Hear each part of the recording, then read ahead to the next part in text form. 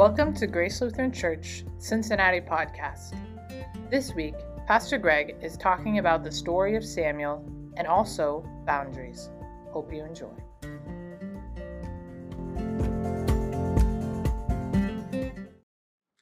Grace, mercy, and peace to you from God our Father and from our Lord and Savior, Jesus Christ. Amen. You may be familiar with the first half of our reading. It's the very popular story in Sunday school. Samuel is a young boy at this point who has been born to Hannah.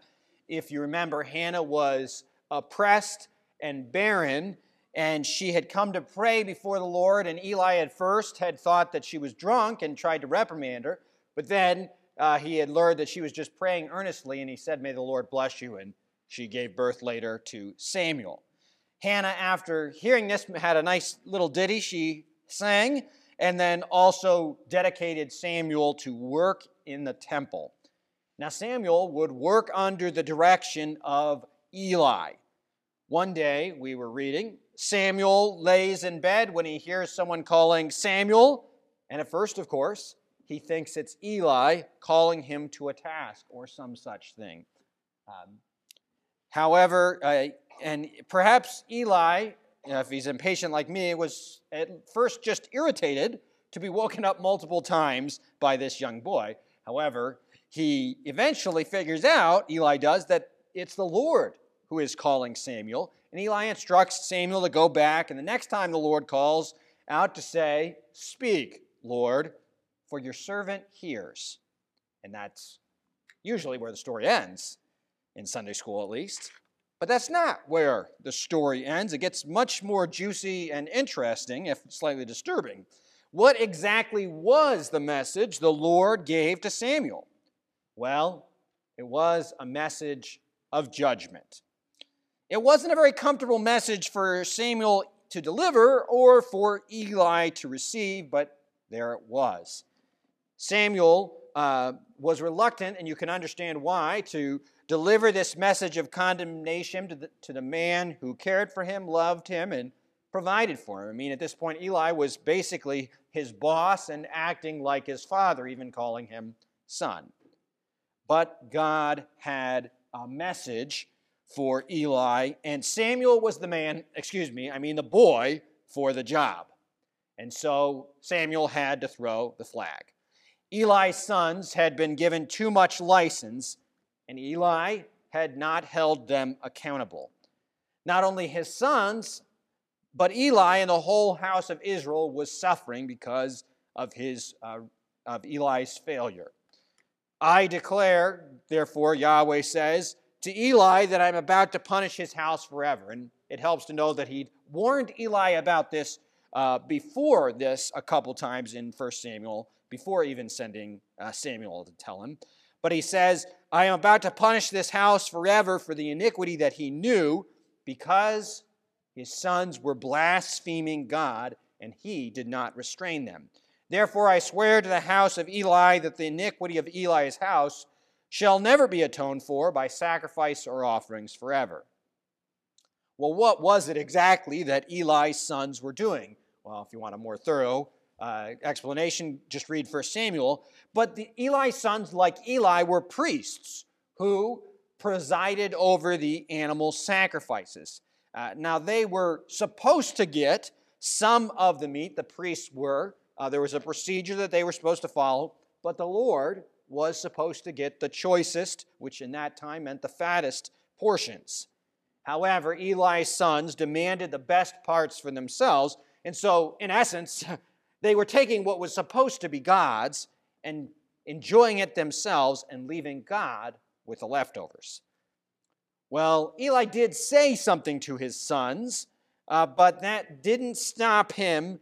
But he didn't actually stop them from doing something, from stealing from the people and from stealing from God, for that matter. Now, I know a thing or two about sons who are left unattended, and I took this picture much later. I should have thought to take it much earlier when things were much worse. But my sons got Play-Doh, but it was slime Play-Doh, which is for kids is lovely, but for parents can be a real nightmare. And this is what happens, right, when you leave kids unattended for too long. And I was literally like 2 feet away, but I was doing some sermon work while watching them, so I was not watching them close enough, and you get to see some of the damage that was done. And not only, when Mom came home, not only were the sons in trouble, but somebody else was in trouble too. Wow, she was pretty, but she was nice, but I've been outlawed from allowing them to play with that when she's not there. So, but that's right, that does kind of happen. I mean, that's a little extreme, but left unattended without supervision, things can go haywire pretty quickly. That's how it often works with sin as well. If we don't correct sins and snuff them out early, then the fire grows bigger and bigger until it's a raging wildfire, or you have Play-Doh slime all over your clothes, which is a lot harder to get out than you'd think. God's judgment will come. It can come in a couple of ways. It can come when God calls his people to repent, and then they turn towards him in repentance. They feel that judgment. We hear the law and we repent. But if God's people don't accept the rebuke, then judgment comes anyway, and this time it comes in the form of punishment and consequences. In this case, it meant that Eli and his sons would die, and that all of Israel would suffer when the Ark of the Covenant would be captured by the Philistines. God's judgment comes. God's judgment comes either in sorrow over sin, or it comes in sorrow after sin. But God would certainly not abandon or forget his people, despite the punishments that he would send to them. In fact, this boy, Samuel, who would deliver this uncomfortable message to Eli, would continue to deliver messages, sometimes comforting and sometimes uncomfortable, to the people of Israel. Now, fortunately for Samuel, for all of his faults, Eli still feared the Lord. He didn't take any vengeance or retribution on Samuel for delivering this message, and he didn't try to stop God either.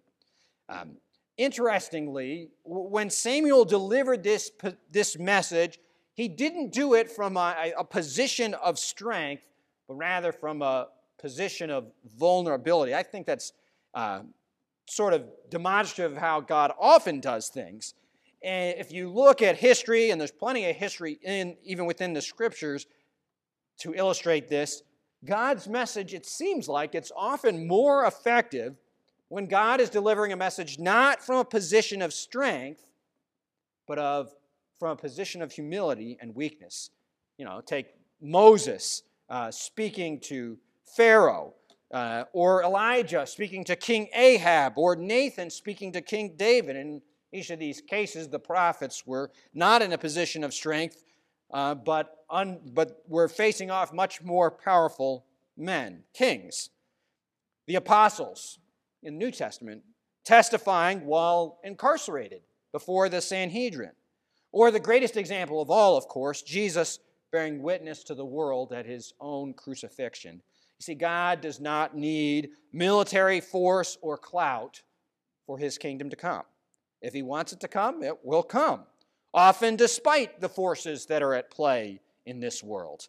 The primary way that God accomplishes his mission is through his word, and we see most clearly in the New Testament through Christ crucified. This story gives us some very important lessons. Part of the message of the people and the prophets of God, sometimes the message that has to be delivered is a message of judgment. And I think Peter in the New Testament gives us some really helpful words.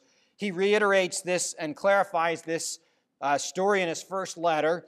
For it is time for judgment to begin at the household of God.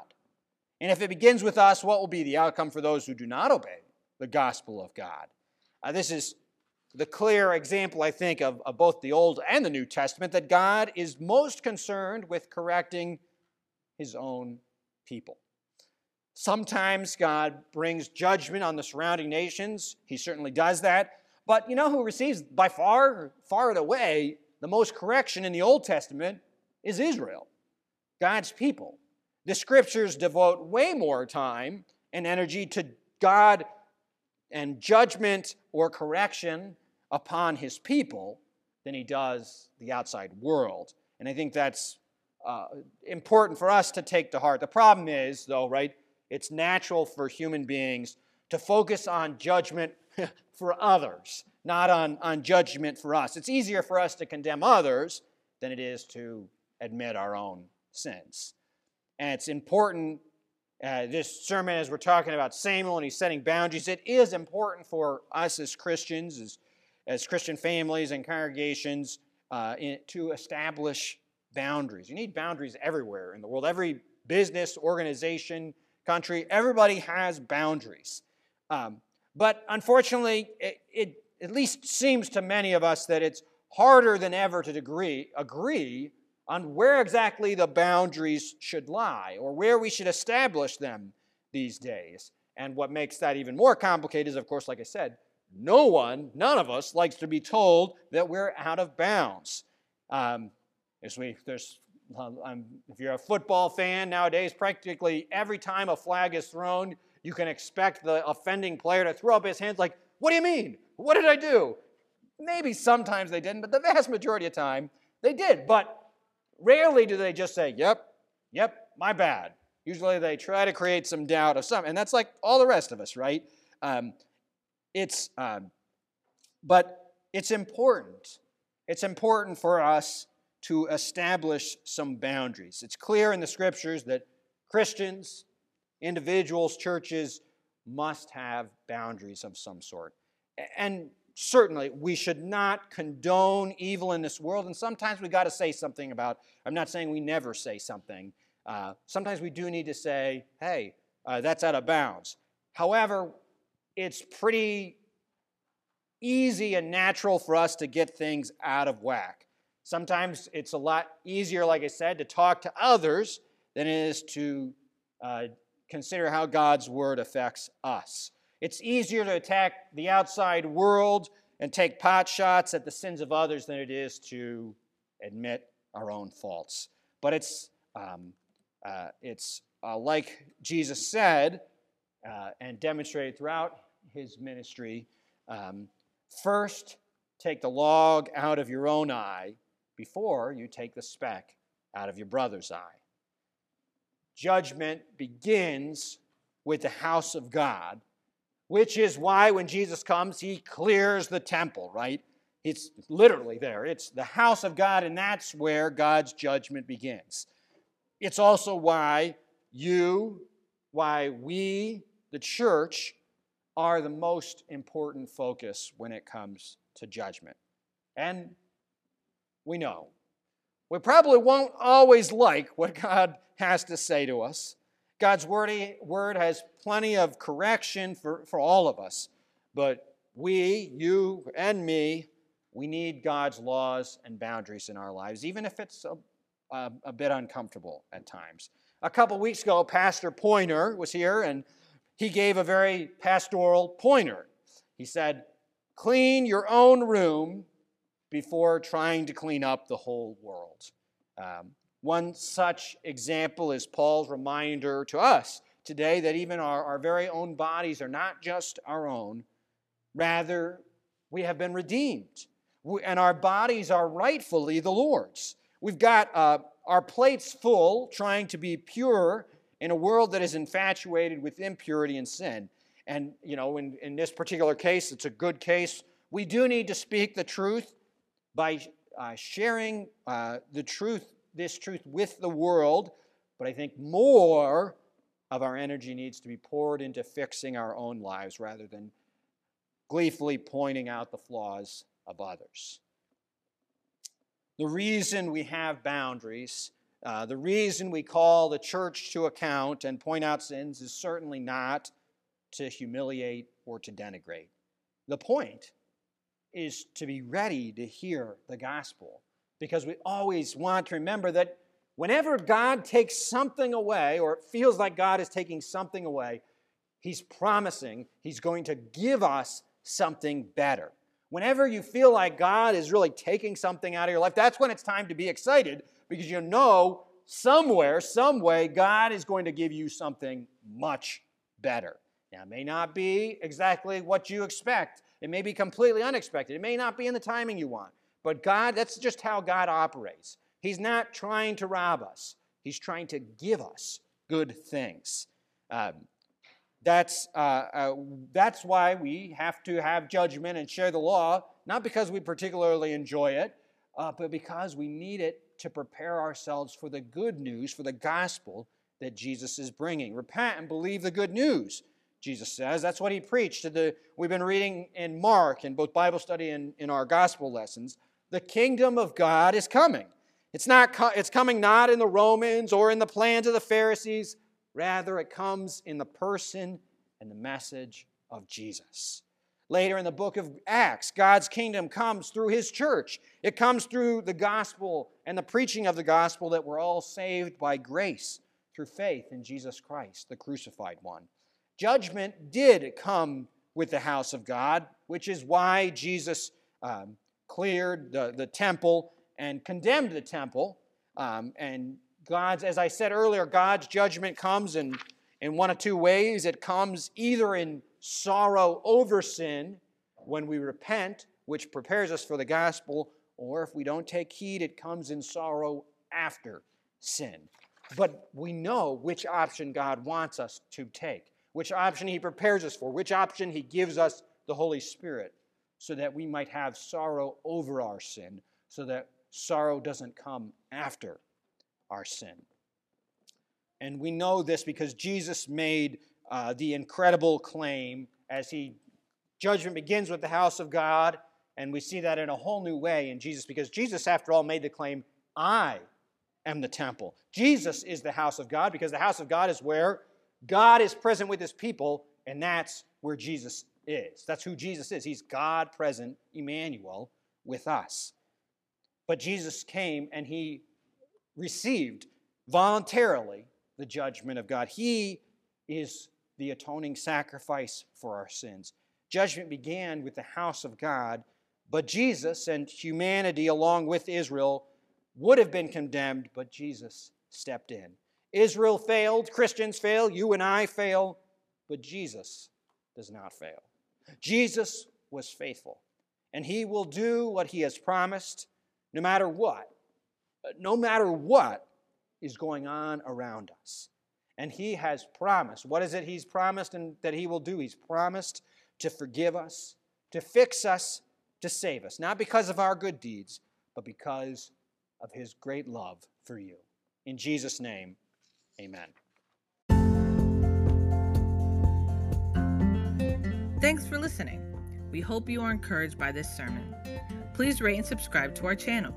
You can also find us on our website at www.gracemin.org, our YouTube channel, or our Facebook page. And remember, live in God's grace and never give up hope.